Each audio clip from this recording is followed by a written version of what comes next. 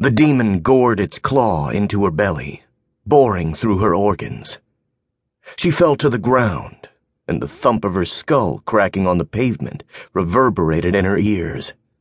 The black tunnel closed in as the beast spat into her wound, its acidic saliva burning her flesh. Clutching at the cavernous gash, her blood-stained hands slipped from her skin as the life drained out of her. Never wanting to be vampire, her love of her humanity had superseded all else. Despite having been guaranteed immortality by her vampire lover, she learned that such promises were relative to the manner of death. Though age and disease would not come for her, the demon's talons would prove to be fatal. Unlike everything she'd been told about death, her life didn't flash before her eyes. Only he was omnipresent in her thoughts. With her last breath, she called for him to save her. Cade. She'd always been a fighter, until her final moment when hope was lost. As light turned to darkness, she accepted the inevitable. Giving in to death's embrace, she smiled, knowing that she'd loved, was loved.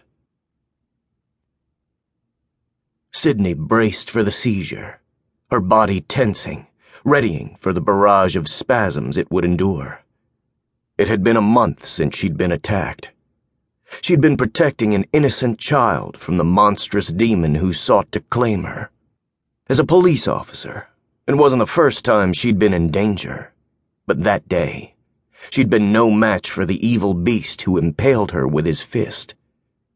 As death reached for her soul, her fiancé, Cade Isaacson, had saved her from its finality, turned her without consent.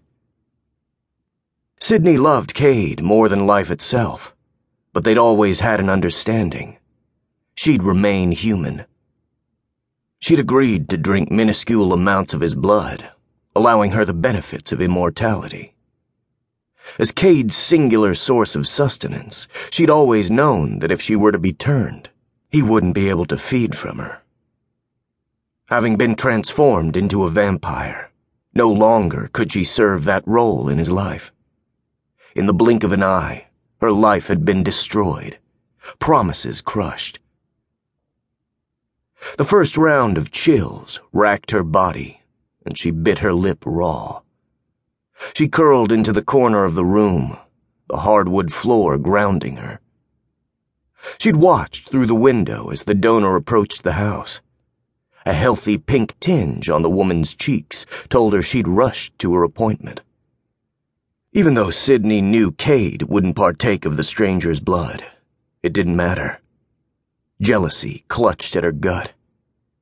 He'd feed eventually, sometime, somewhere, from someone else, but never from her.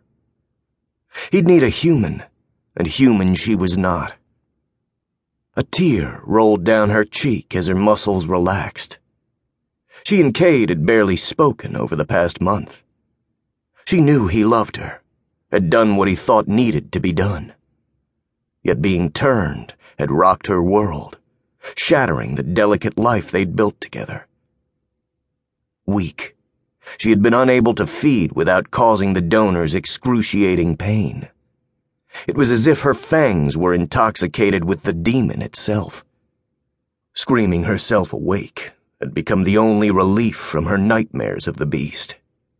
She'd convinced herself that Rylian had infected her with his saliva. Now her own fluids had brought terror to anyone she'd touched. When Cade brought donors to her, Sydney would wait for him to sink his teeth into their wrist. She'd be forced to watch the woman shake with desire caused by her lover. At one time, his bite was meant only for her. On this dark night, however, another stranger would quiver at his touch.